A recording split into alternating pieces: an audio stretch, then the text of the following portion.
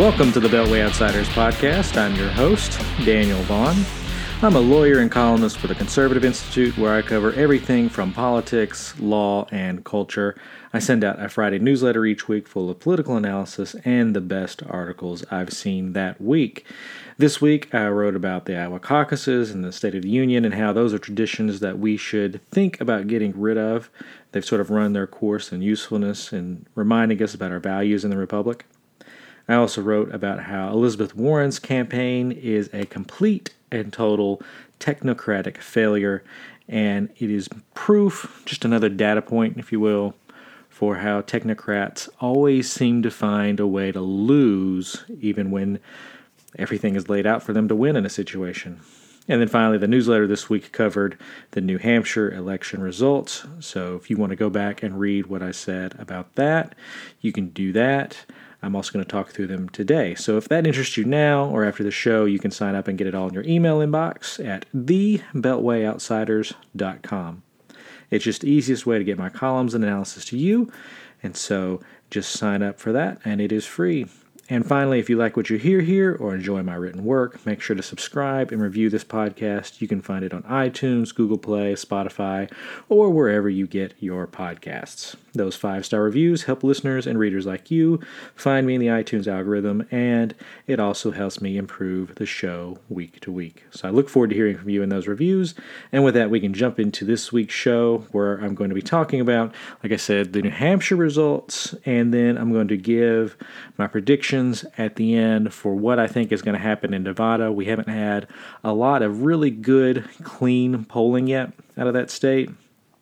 There's been a few polls, if you go and look at places like Real Clear Politics, or even on 538, their tracker holds a few of them, but even they're complaining that we don't have enough polling of Nevada. Usually, Nevada is not that important of a state, even though it's the third primary for both Republicans and Democrats, but it pales in comparison to, say, South Carolina, where you get into the importance of the black vote, and also it's the state that springboards us into Super Tuesday. But this year, I think Nevada is going to be important just because it's going to tell us a little bit what the narrative is going to be going into South Carolina, and we're really going to start nailing down whether or not some of these formerly top-tier candidates, people like Elizabeth Warren and Joe Biden, whether or not they actually have a legitimate chance to compete in both South Carolina and in Super Tuesday. So that's what I'm going to cover towards the end of the show. We're going to start out talking through some quick hits that I had this week.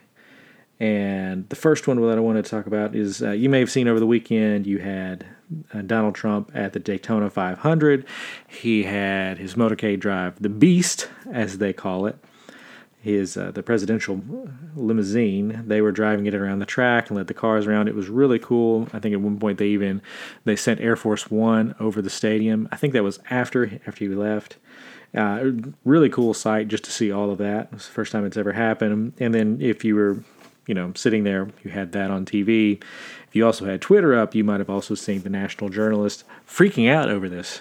It was somewhat comical to listen to some of this go down, just because they were freaking out about how Trump was wasting taxpayer money for taking the presidential motorcade around the Daytona 500 and having Air Force One there, and they were calling it a campaign event, and it was just a complete and total waste of taxpayer dollars.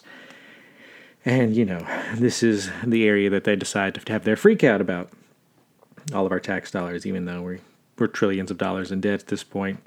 And frankly, we're probably saving money because we canceled the White House Correspondents' Dinner. We canceled the daily White House press briefings, so they don't have their daily stories to run back to. So we're saving some money on that front. So, we're probably good to send the presidential motorcade around the Daytona 500. And, presidents have been doing stuff like this for forever. Just because Trump was the first to do it at the Daytona doesn't mean we haven't had similar types of events. Maybe a president throwing out a baseball at a stadium, maybe going and serving the troops on Thanksgiving, maybe, combining official business in the state while also hitting up a campaign event. This stuff has happened since the beginning of the Republic. It's not that big of a deal. And no, as I've seen some of the more far-flung people on the left post, there was no legal violation here. There was no law that was violated by driving the motorcade around the racetrack. That is a real thing that is being pushed by real journalists in America, and you're welcome for letting you know, because now you know just like I do. So that's all I got on that point. The second thing I wanted to cover is that Michael Avenatti, the former lawyer for Stormy Daniels, who was the savior of the Republic, according to some people in the media, he's in jail. He is behind bars. And you kind of have to go through a list of what it could have possibly been. I was going through some of my old notes to figure out what I'd said about him early on, and nothing about it was kind. But I realized one of the early things that I posted about him had to do with him being arrested over a domestic violence incident, which I never saw the end of that and where that ended up going, because he ended up going to jail for extortion over Nike because the Department of Justice busted him in a sting operation, and now he's behind bars. That man appeared 121 times. I can't remember if that was just CNN or media appearances altogether. I think that might have just been CNN, because he was everywhere, and they were pumping him up left and right. This morning I saw a person over at the Bulwark. She wrote that, Michael Avenatti, the reason that he was a big deal in the media is because of Donald Trump. And I just wanted to look at her and say, are you crazy? Because the only reason that he existed is because, and got all the attention that he did, is because the media decided to make him the story instead of his case. That was the interesting thing that happened there. Avenatti and everything that he was doing was always the story. He never got anywhere with the Stormy Daniels case. In fact, she fired him. He always made things about himself. And so they're the ones who fed into that and allowed him to become what he was. And now he's in jail. He also has me blocked on Twitter, which I think I've bragged about on this podcast before. I'm not sure. I know I've bragged about it in the newsletter. It's kind of, one of those awesome things when I found out that I was blocked to him. He blocked a lot of people, so it's not that big of a deal, but it was pretty funny to find out that mocking him earned me a particular block in that case, because I'm not a big Twitter presence, even though I use it all the time. But I am blocked by him, so, good to know. And then finally, in this quick section, I wanted to share a clip of Michael Bloomberg, who's running for president now and hitting all the Super Tuesday states. Just the opposition hits against him are coming at him left and right now. The media's just dropping bomb after bomb on him. I can't quite tell which campaign is probably the one feeding the media all these hits. Probably Bernie Sanders' campaign. I could see them doing it. You could probably see it from some of the others. I doubt it's from any of the mainstream establishment types, just because Bloomberg has been such a heavy donator to a lot of their campaigns and causes. So that's why they've treated him with kid gloves so far. So that kind of serves him up perfectly for someone like Bernie Sanders. So I imagine they're the ones feeding some of this stuff out. But in any event, they're all true hits. It's all stuff that he's done, at least for what we can tell. And in this particular clip, the reason I found it interesting is because he's visiting a Jewish family that just had a family member die. And I'm not quite sure the term that they used in the piece, but he's visiting them while they're in their mourning process. And he's talking about healthcare, the costs of healthcare, and how we can reduce healthcare costs over time. And his description is a little chilling, because you're hearing this sort of technocratic view, utilitarian type of mindset, talking about how to reduce healthcare, and it doesn't really have anything to do with increasing care or increasing the supply of healthcare in the system. It's about how to get rid of costs, get rid of people who are dragging the system down. So I had to boost the volume on this because he's sitting in a living room. This is not an official discussion, but here's Michael Bloomberg talking about how to reduce the costs of healthcare. And what things they can fix right away. If you're bleeding, they'll stop the bleeding. If you need an X-ray, you're going to have to wait. That's just, and all of these costs keep going up. Nobody wants to pay any more money. And at the rate we're going, healthcare is going to bankrupt us. So not only do we have a problem, it's going to bankrupt us. And we've got to sit here and say which things we're going to do and which things we're not. Nobody wants to do that. If you show up with prostate cancer and you're 95 years old, we should say, go and enjoy, have a nice meal, lead a long life. There's no cure, and you can't do anything. If you're a young person, we should do something about it. Society's not willing to do that yet. So we're going to bankrupt us, and we're not looking at... That's all I have of the clip there. I think there's a longer version where it goes on and he talks about even further what to do, but it sort of gives you this view into his mind of what he's thinking about doing here. And I know his example is of him using a 95-year-old that has prostate cancer that comes in, and that we shouldn't treat them at that point just because it's just a loss of anything that we should do. But if it's a young person, we should go ahead and help them out in that situation. And that's it's a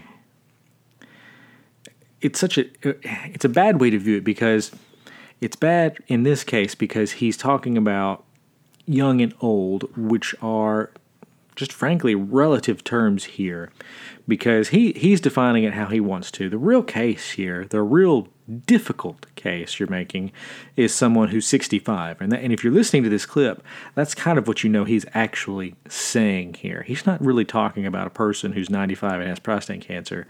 That's not the person who's a drag on the system. It's the person who's 65, retired, and hits one of these diseases, and so they're not contributing back into the tax pool of money available to pay for these operations if you're a state or local government. That's who he's really talking about here, who's the drain. And so, people joked at the time in 2008 and 9 about Sarah Palin, talking about death panels. And in this case, you don't even have a panel. You just have Bloomberg, who's deciding who's young and who's old and who should receive care and who should not. He wants to have this system where we can start cutting these people off to contain costs. And that's not really the point of some of these healthcare companies. The point is to provide the care regardless. And I know that that's a drain on the system, but it is a choice in a lot of cases that we've chosen to make, that we're going to provide this regardless of what age or what condition someone's in. And if you hit these socialized systems or these top-down approaches like Bloomberg wants, you get these types of decisions where they're more focused on containing costs than they are providing care. That's how you get these wait lines and these other things in these socialized systems, because choices are being made about who gets this treatment and who doesn't get it. So that's what his mindset is in on that. It's obviously different than somebody like Bernie Sanders, who wants to provide Medicare for all. We're going to touch on that a little bit when we talk about the results out of New Hampshire, because there's some interesting stuff if you look forward to Nevada. But that is the mindset of Michael Bloomberg. This is one of many hits that are coming out. This clip in particular was going viral, and some of his supporters were trying to defend him on that point. But this is who he is. He views things in ones and zeros and in dollar signs and trying to control all those different things. So that's what you have to look forward to. We have great people, obviously, as you can tell, on the Democratic side of the aisle. So that's all for the quick hits. We're going to take a quick break, and then when we come back, we'll start in on the New Hampshire results. The most amazing thing has happened out of New Hampshire. We have results. We have actual, verifiable results where all the precincts are reporting and everybody is accounted for, and we have finishers in the New Hampshire primaries. That's how you hold a vote. Now, I realize it's different from a caucus, but we still have votes and results out of New Hampshire's primary. Everything in New Hampshire went off without a hitch because everybody just went in, they voted, they went home, and then they watched the results come in. That's generally why a primary is superior to a caucus, even though I enjoy everything about a caucus and watching all of the politicking going on in a caucus system.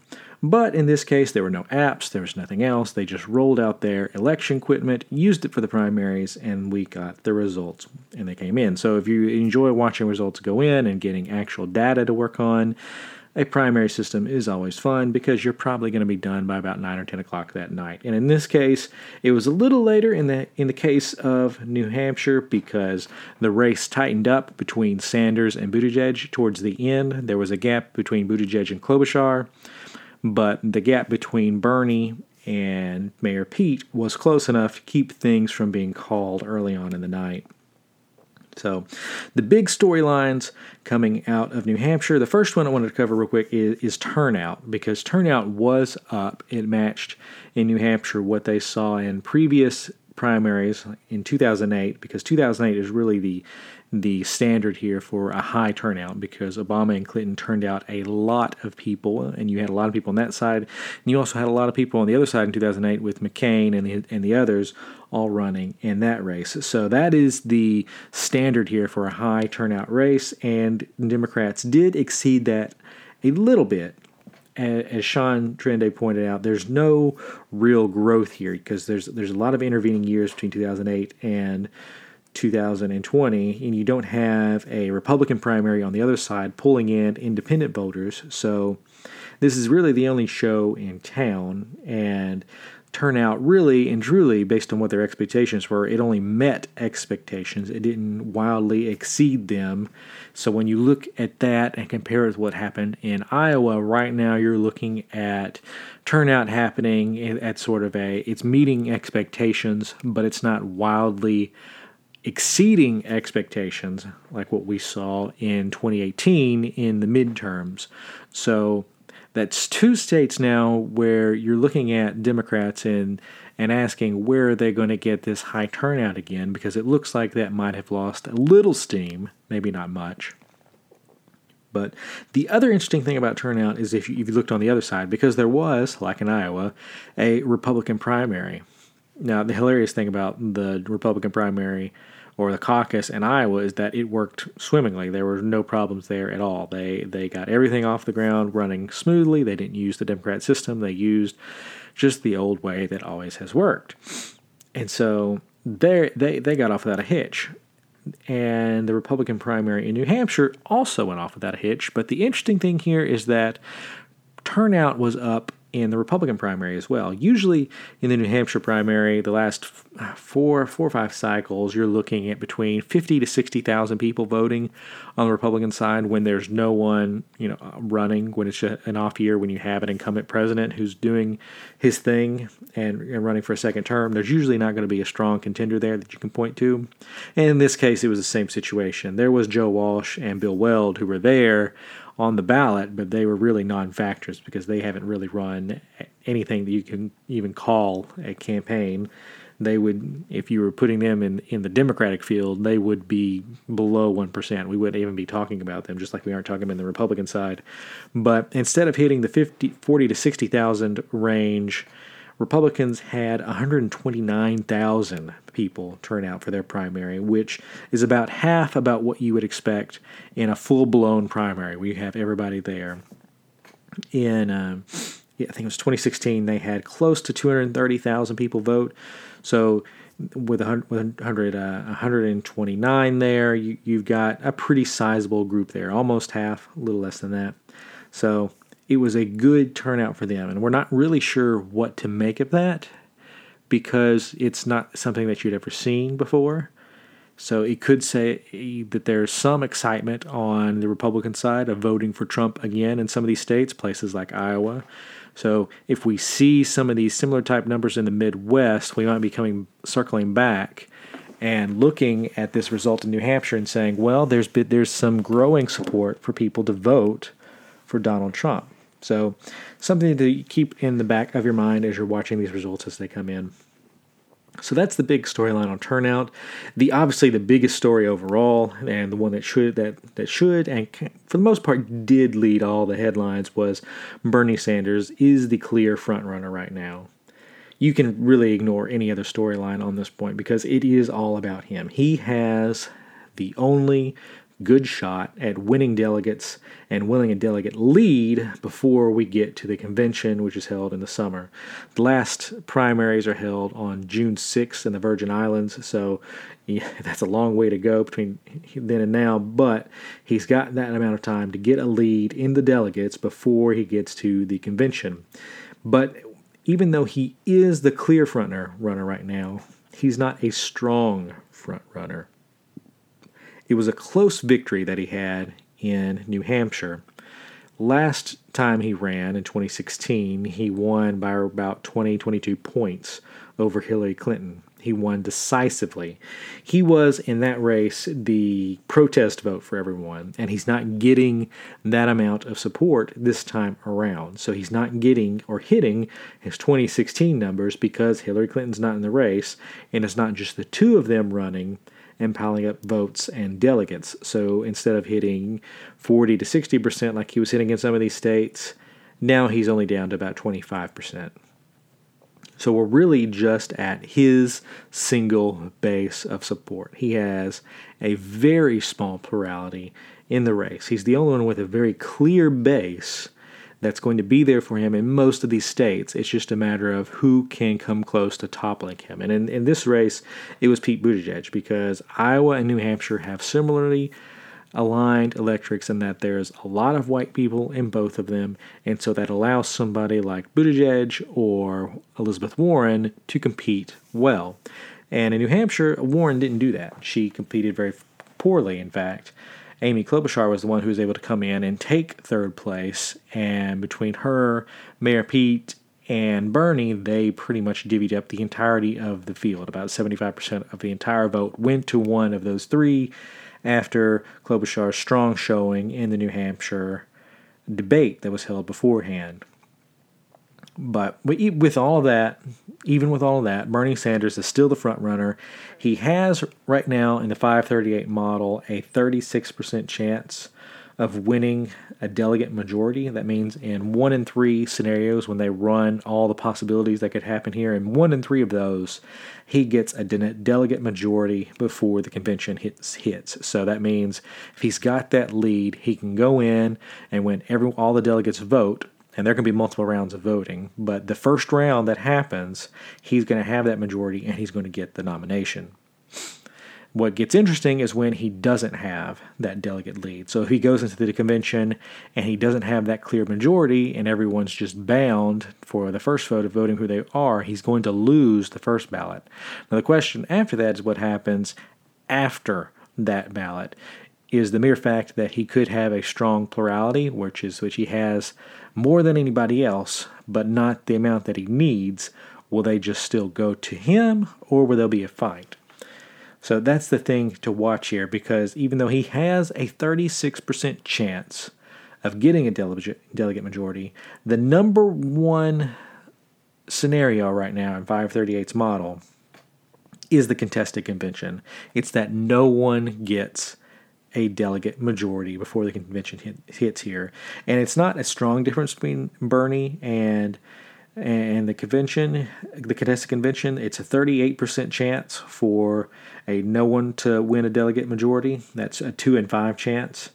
So it's a slight difference, and between the two of them, you get 74% of scenarios that 538 sees happening. So it's either Bernie Sanders or no one at this point, really, is all their model sees winning. So those are the two things to watch. And like I said, they have until June 6th, which the last one is in the Virgin Islands. So if we're watching candidates go out to the Virgin Islands to try to get a delegate lead, we've got a very close race. And they're probably going back to Iowa to figure out who's getting all the delegates there too. So you have no one winning and Bernie Sanders winning as the two key, and that's about 74%. And then everybody else in the race divvies up the rest of that pie. So no one really has a strong chance here. And in fact, if you really want to know how long the odds for everyone, Joe Biden still has a 14% chance of coming back and surging back in the lead and winning a delegate lead right now, and that gives him the third best chance here. And the reason for that is his strength with black voters. We haven't seen any state test that yet. We've seen Biden's support falter here among this demographic in the Democratic Party, which is really key, but we haven't seen any of them really vote yet, and so to be a deciding factor. And that's about to come up because Nevada and South Carolina are worlds different than Iowa and New Hampshire. In Nevada, you have a stronger Hispanic population, and in South Carolina, you have a very strong black population and black community there. And in both states, those groups tend to decide who's going to win. It's a little different in Nevada because they have a very powerful union out there, which we're going to talk about when we get to the Nevada section. But these two groups in these two states, Hispanics and black voters, are going to decide this election moving forward, particularly on Super Tuesday, which is probably going to be the key day that's going to decide where these marbles are headed with all these candidates. Because in the Super Tuesday states, even though California was added, 6 of the 14 states that vote on that day are in the American South and have very strong populations of black voters. So you're talking about places like Virginia, North Carolina, Tennessee, Alabama, Arkansas, places like that. They're going to be voting, and so black voters have a much larger share and a much larger say of what's going to happen in the Democratic Party. So it's vital to learn who they are leaning towards in order to determine which way the party is going to go. There were some video clips floating around earlier in the week by Steve Kornacki and some others at MSNBC, and they were pointing out that at the end of March, so March, much farther along than we are now, Michael Dukakis and who was it? It was Jesse Jackson were both tied at in delegates at the end of March. And so people then were talking about a contested convention. And what happened then, after that, is Michael Dukakis was able to basically cobble together a coalition of 2 different sets of white voters in the Democratic Party and then use that to power ahead and surge ahead, while Jesse Jackson held black voters and the South and in some key Union states like Michigan where he won. So that happened at the end of March where they tied up, and a lot of the changes that happened in the Democratic Party are all these proportional delegates and everything else. All of that happened as a result of Jesse Jackson and that race. So it could go, we could be seeing a repeat here where we're going to see a tight race up until through March until we're able to figure out who's going to end up being able to go the distance. And so there's a long way to go, and because outside of Bernie Sanders, everyone's polling very poorly, we know someone has to leap forward out of this pack to challenge Bernie Sanders. It happens in every race. Someone has to do it. So that's why you're seeing people cover people like Bloomberg and Buttigieg and Klobuchar, because we think they have to jump forward here to be the second place challenger, because no one has really seized that second place yet to let us know who's going to be the main challenger to Bernie Sanders. And right now it's no one. And if it's no one, it ends up being no one, that means we're going to have more than likely a contested convention in the summer, which I am obviously rooting for, because that's what I want to see more than anything. So after no one and Bernie Sanders and Biden, it really drops off a cliff. You might be surprised to know that in the 538 model, the fourth best scenario of happening is Michael Bloomberg getting a delegate lead, and he has a 7% chance of doing that. That's 1 in 15. After him, it's Pete Buttigieg, who is at 4%, 1 in 25. After that, it's Elizabeth Warren. I wrote a column this week basically saying her campaign is dead, because after looking at the results, you would believe that she only has a 2% chance or a 1 in 50 shot of coming out with a delegate lead. Because frankly, at this point, it would just have to be a miracle on her part. Because any place where she does well with voters, someone like Bernie Sanders or Pete Buttigieg also does well. And from all the evidence we have out of New Hampshire, what happened to her is that the bulk of her vote ended up going to Amy Klobuchar. So she doesn't have a sticky base of support to rely on like somebody like Bernie Sanders. She has to get them to come back to her, and so that's why her odds have dropped so low, because the areas where we would expect her to do well, other people have taken her strength and made it their own. So she doesn't have as much to work with now moving forward. I can't really name a single state where I think she's going to be competitive, and that's something to say, because one of the states that's going to happen on Super Tuesday is her home state of Massachusetts, and I'm not even sure she's going to win there. She already had a weak showing there and when she won re-election. And so the Republican governor who won office there outperformed her. So that should tell you a little bit about her standing, even in her own home state. The only reason she won is because a Republican had won it, Scott Brown, over the Obamacare vote. And then after he, was up for re-election again, she was able to win it because that's what you would expect to happen. It's kind of what we're waiting to happen in Alabama. You had Doug Jones, who won over Roy Moore. It was an extreme situation that happened. And so that's not going to happen again because you're either going to have Jeff Sessions re-win his old seat, or you're going to have Tommy Tuberville come out of that race. One of those two is going to have it, and if they get the nomination, they're going to beat Doug Jones, and they're going to beat him by probably between 15 to 20 points. It's not even going to be a close race. So that's sort of the same situation that happened with Elizabeth Warren. She's going to re-win a seat that her party should have, but she's underperforming and re-winning that seat. And I think that's what's getting her here. She never really had as strong of a base of support as everyone said she had and everyone pretended that she had. But the one thing that is real coming out of New Hampshire is Amy Klobuchar. The Clomentum, as they're calling it, is real.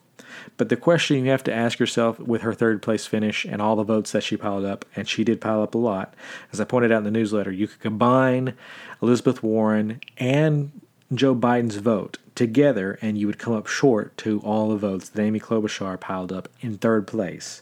And Elizabeth Warren came in fourth. So if you combine fourth and fifth place, you would not even equal the third place amount of votes, which really tells you about what happened here. All the votes really piled up into three different people.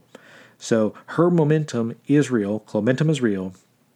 But you have to ask yourself is this momentum that she's built up after this single moment here in New Hampshire, is this going to last, or is it too late for her? Because you're asking her, at this point, she's been a non-entity in the entire primaries.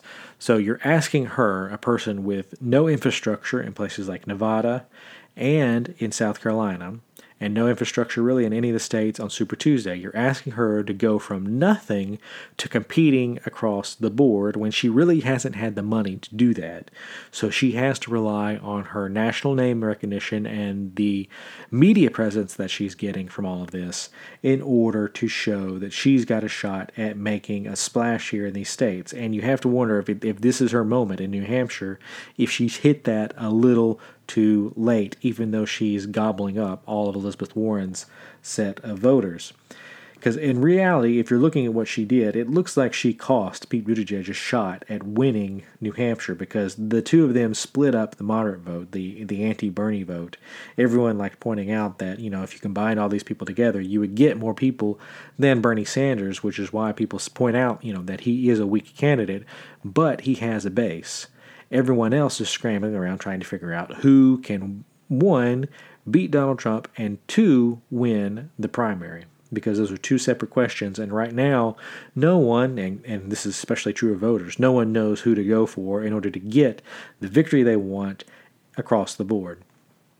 So her momentum is real, but there is reason to think that it's a little too late for her, that she's not going to be able to translate this into strong victories across the board. She may just be putting up second and third place finishes in a lot of these states, with maybe a surprise here or there. Her home state of Minnesota is one of the states that is up on Super Tuesday, so that could come back to be a major base for her, where she's able to launch and say, hey, I won one of these states. I'm not just a flash in the pan in New Hampshire. So that's what to watch with her. She has to build a campaign that's going to compete in places like New Hampshire and Nevada. She's got to do that fast. I don't know that she's going to be able to do that this quickly. So the question is how well is she going to compete on Super Tuesday when she has a place like Minnesota that she can win, and how does she build from there? So you have all of these people, the top four, and how they're all doing with Bernie Sanders, Pete Buttigieg, Amy Klobuchar, Joe Biden. I'm not really counting Elizabeth Warren anymore because I don't think she really has a true shot. I'm not even sure. At this point, I think she's going to stay in until Super Tuesday, but she's already seeding Nevada and South Carolina, so I don't see Elizabeth Warren as a true threat here unless she gets some surprise result.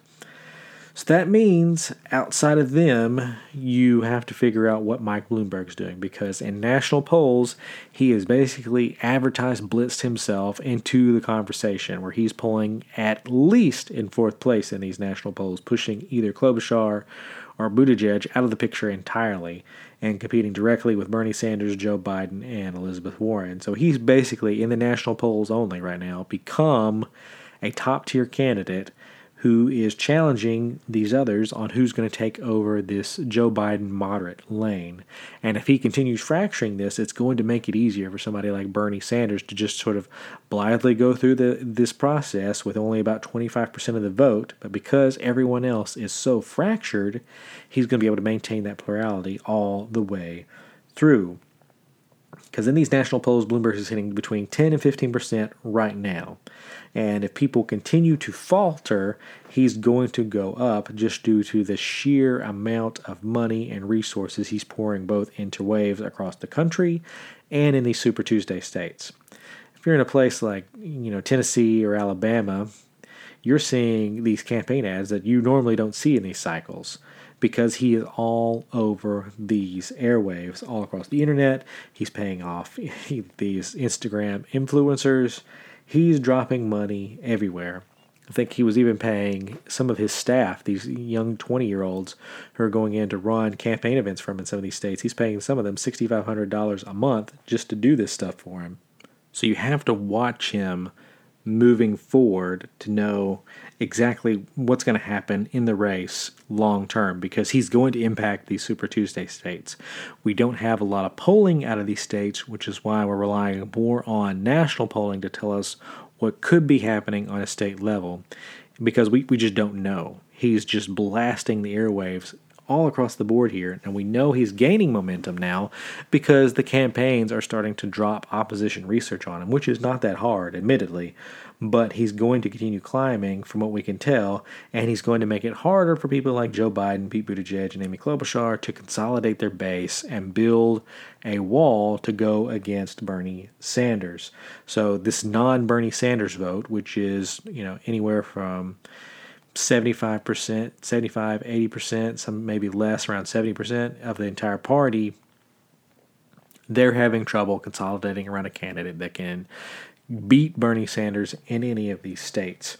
Now, if this sounds familiar, it should, because this is what happened in 2016, although Trump's base and the Republican Party was closer to 35%, which is what made him so difficult to beat in a lot of these states, because his base of support was larger than Bernie Sanders by about 8 to 10 points. So that made it easier for him to run up these plurality victories. It's harder for Bernie Sanders, because if anyone has a breakout moment, like Pete Buttigieg is having, where he almost beat him in New Hampshire, and he lost in the vote total in Iowa, but was able to get more delegates. So these people can, if they had less competition, potentially topple Bernie, but it's not there yet. They're still all split up. So the question is, how big of a plurality of voters is it going to take to win this thing? Bernie Sanders could conceivably do it with only having about 25%, which is really crazy, because you're talking about a super, super divided field. And we know that even if some of these others drop out, all their voters are not going to run to the moderate candidates. Some of them may even go to Bernie Sanders. So he's going to be able to increase his vote share if some of these people drop out. So it's a matter of what can you get away with and win this thing. And right now, he's the only one in the entire Democratic Party with a base of support that he can count on in every last single race to get him at least within striking distance, where he's always at 20 to 25%. So it's just a matter of winning just enough people to beat the next person in line. And so far, he's been able to do that. So if he's not able to get that lead by the convention, it's going to be a very difficult case for him to make that, if he's only got 25% of the vote, it's a pretty hard case to make that he should be representative of the entire party. Now, admittedly, this also goes for everyone else too. They've got to make a case that they can unify the entire party. But now it's not about lanes or anything else. It's just about piling up momentum and delegates, and that is getting harder by the day. When Super Tuesday rolls around and we award all the delegates from that day, we're going to be done with about 30, 35, 38% of the overall total delegates that are to be awarded. So it's going to be harder from that point out, because there's going to be a lot, including in states like California and Texas, which are very important. They are already going to be awarded out. So you can't count on some of these big states to give you a monster win later on. So keep watching, the size and the base of these different candidates, because that's going to determine how far they can go moving forward. So after the break here, we're going to jump into Nevada, and we'll go through my predictions for the Nevada caucuses. There's only one way to describe the early reports we're getting out of Nevada, and they're all bad.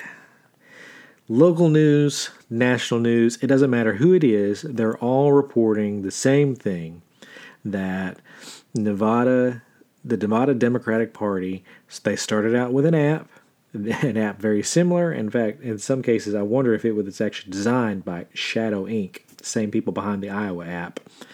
They've all reported that Nevada started out there, that the Nevada Democratic Party has now ditched this app, and now they've banned the use of the word app, and they're now using in heavy quotation marks here, a tool to count the votes for their caucus.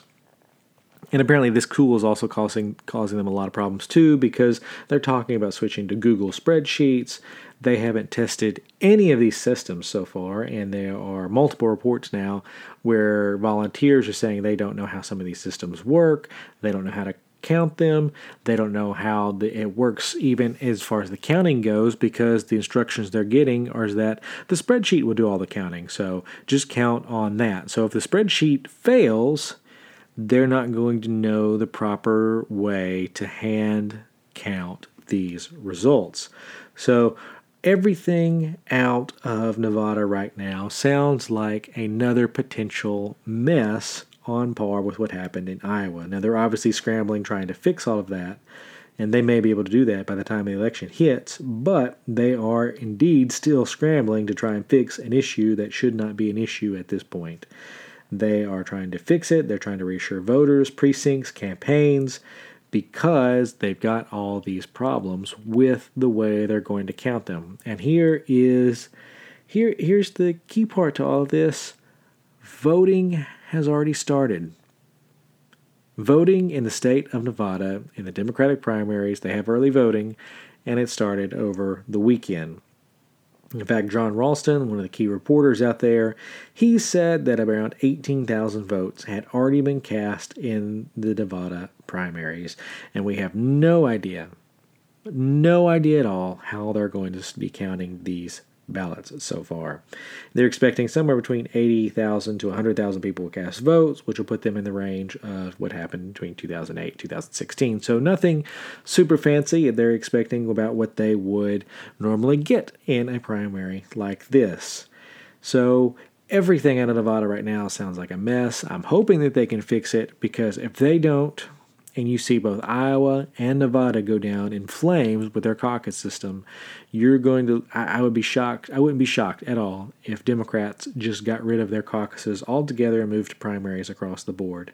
Maybe with something like a ranked choice, where you can vote for your first, second, third place options for president. But in any event, it wouldn't shock me if caucuses look totally different 4 years from now. The other big thing out of Nevada is this fight between the biggest union in the state, the culinary union, and Bernie Sanders. So Bernie Sanders obviously wants Medicare for all. That is where you replace every last single health insurance and plan and health care provider with Medicare for everyone. So the hundreds of millions of people who have private health insurance through their employer, they would lose that, and they would be immediately put on this Medicare system where everything goes through the government. So he wants to do that. The problem with these unions, particularly the culinary union, who have fought over long decades to get good healthcare insurance and healthcare just provisions in general for their employees, is that they want to continue giving this to their union members because it is the reason that they basically exist. And what you're seeing with Bernie Sanders is that because he wants to do this from the top down and dictate wages by setting a higher minimum wage and other things, is that is in complete and total odds with these people who are in these unions who have been negotiating with private employers for a very long time to set all of this across the industry. So you have the culinary union in their big pamphlet to all of their people. They lined up all the candidates. Interesting enough, Elizabeth Warren was not one of the people that they listed, but they listed everyone. And they also listed what each person's stance was on healthcare. So with Bernie Sanders, you had Medicare for all. With Pete Buttigieg, you had Medicare for everyone who wants it. And with Joe Biden, it was building to work on what the culinary union had and expand Obamacare. So basically, it was what everyone believed in a short sentence. Bernie Sanders was the only one who had the bullet point next to his name that would have said Medicare for all would completely get rid of the culinary union. So if you support your local union and you vote for Bernie Sanders, you're voting for someone who's going to get rid of that union. And it's not just, in their case, it's a little bit different because it's not just that they have these healthcare plans that they've negotiated and gotten better year over year. It's that the culinary union has taken the extra step of also building a healthcare center for all of their employees. So they've gone the extra mile. And if you go with Medicare for all, you're getting rid of all of that because that becomes a government-run system at that point. So all of their hard work goes down the drain. So you have this interesting oppositional force here to Bernie Sanders, which is coming from people who are in a union. So a really odd place to be. And so they didn't endorse anyone. They learned their lesson in 2008 that if they decide to endorse someone before the caucus, that it goes wrong for them. They create a lot of bad blood. So they did not endorse. They've not really endorsed since then. They didn't endorse in 2016, and they haven't endorsed this year. They do on some of the lower ballot stuff, but on the presidential level, they have chosen to stay out. But in their things that they're sending to their, the union members, it's got this anti-Bernie stuff in it. It's not very strong, but it is there. So it's one of these interesting scenarios that's happening where you have a union fighting Bernie Sanders. So if Bernie does indeed come down with this, and he's in the general election against Trump, you could see this weird dynamic where even more people who are in unions decide to vote for Trump because they want to keep their union status and they don't want to vote for somebody like Bernie Sanders who's going to take away all the benefits that they get from their union, which would be this weird scenario where the Republican Party suddenly becomes, at least for an election, the champion of the union worker, which is not a place they've ever been as far as I'm aware of.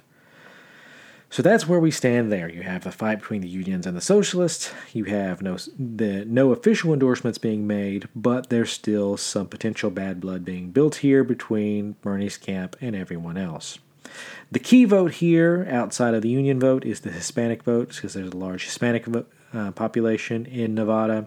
So when you add them to the union voters, you pretty much get who is going to help decide the race. There's about 60,000 people in the union there. There's obviously some overlap between those two. Bernie has largely struggled with minority groups and older voters. So he's expected to win Nevada. In fact, I fully expect him to win, but just because this is what's happened so far, so he should be able to keep his base and build a little bit. So the question is, can he turn that win, even in a place where he could be weak, can he turn that into momentum to keep his challengers at bay? And that'll be the big thing to watch. If Bernie wins, how big is his win? If it's still small, that means there's a window open to continue to attack him and win back some of these states that he's winning over everyone else. The other big question about Nevada, are we actually going to get results that day? Everything that we've seen so far, it actually may not happen. They may have struggles like Iowa with their app if it goes down because they haven't stress tested it. And if you're trying to get this system, which you haven't stress tested at all, to account for 80 to 100,000 votes, that's asking an awful lot for your new technology system to do. So there is a chance we can end up in another Iowa where people are waiting and not getting results for days, and in Iowa's case, sometimes even weeks. So there is that to watch. Are we going to get an Iowa 2.0? I'm willing to put some faith in here. I don't think we will get this just because I think they'll end up just trying to go back to the old system. But if they can't do that, we could have another Iowa on our hands. Weirdly enough, that would help Bernie and Biden by slowing down people's ability to drop out of the race and assess what happened. So could potentially, in Biden's case, it could slow any faltering that he's having and actually help boost him a little bit by people saying, well, we don't know the results there, so we're just going off New Hampshire. He performed poorly, but he's still strong enough, so we could vote for him and launch him here. And it also helps Bernie because it keeps the field well divided. Because people if they don't know who won or who lost, they don't have a reason to drop out. So the more divided the field is, the better off it is for Bernie, and the more Biden can hang on legitimately, the better it is for him to be able to make a comeback. So those are the big things to watch out of there. We need more polls, especially polls that include a healthy subset of black voters, because we need to know what they're thinking to kind of figure out. The campaigns in particular need this because we would like to know where they're leaning, especially in places like Virginia, North Carolina, Tennessee, Arkansas, Alabama, and Texas, because those are the big states where they are located on Super Tuesday, and just frankly, they're going to decide what happens here. They have the most power as a demographic group going into these early primaries from South Carolina to Super Tuesday and a few states after that. So they have a very large say in what's going to happen here, and we don't really know what they're thinking because we don't have a lot of polling of these states in Nevada and South Carolina and the Super Tuesday states. We don't have a strong feel for what they're thinking and what's happening, especially with all these Bloomberg ads that are coming in. We don't have a strong feeling for what's happening here under the surface. So given all that, even with all the little polling that we do have, my prediction, as I've already alluded to so far, is that Bernie Sanders is going to win this outright. He's probably going to have between 26 to 30% of the overall vote here. I don't think you're going to see him hit some massive number, even with his momentum already there.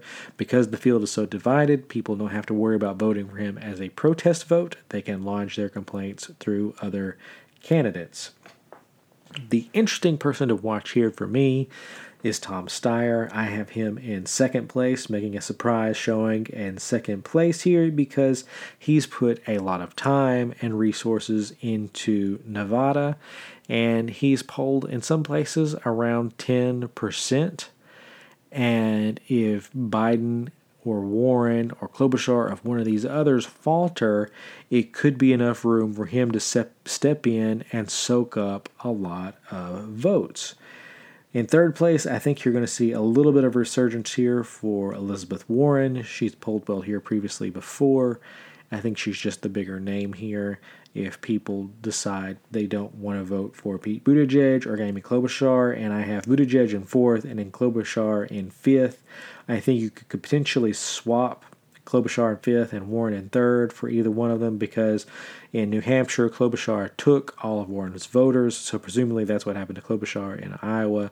So we could see them trading back and forth here with their voters, and I just don't see Pete Buttigieg making any inroads with any minority in the state of Nevada, so that's going to hurt him in whatever results may come his way. I'm not expecting a second place finish out of him just because he literally has polled at 0% with black voters so far, and he's polled even poorly among Hispanic voters.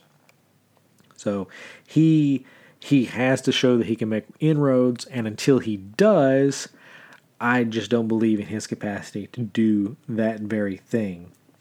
Bernie is the only one in the polls sitting at or around 25%, which means there's still 75% of the vote that has to get divvied out.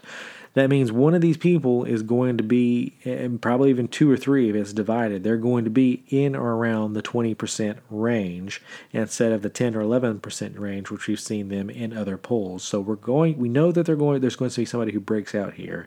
It's just a matter of who and why. So if there's a big moment at a debate, like Amy Klobuchar had, you will see that person get the boost. If you don't see anything there, it's probably going to go to somebody else. And we don't have a good feel of who has the momentum heading, aside from Bernie Sanders, who has good momentum heading into Nevada. So those are all my thoughts on Nevada and the New Hampshire race and everything moving forward. If you like that, or you have questions, comments, or corrections, or any feedback you want to send my way, you can reach out to me in the contact information of the show notes, or you can hit me up on Twitter at DVaughnCI. Look for my next columns on Monday and Friday at the Conservative Institute, and the newsletter goes out Friday morning, so make sure to sign up before that and you'll get the next issue. Thank you for listening to this podcast and making it a part of your day. And remember, if you liked it and enjoyed it, make sure to send in those 5-star reviews because those always help out. I hope you tune in again, but until then, I am your host, Daniel Vaughn, signing off for this week, and I'll see you guys in the next episode.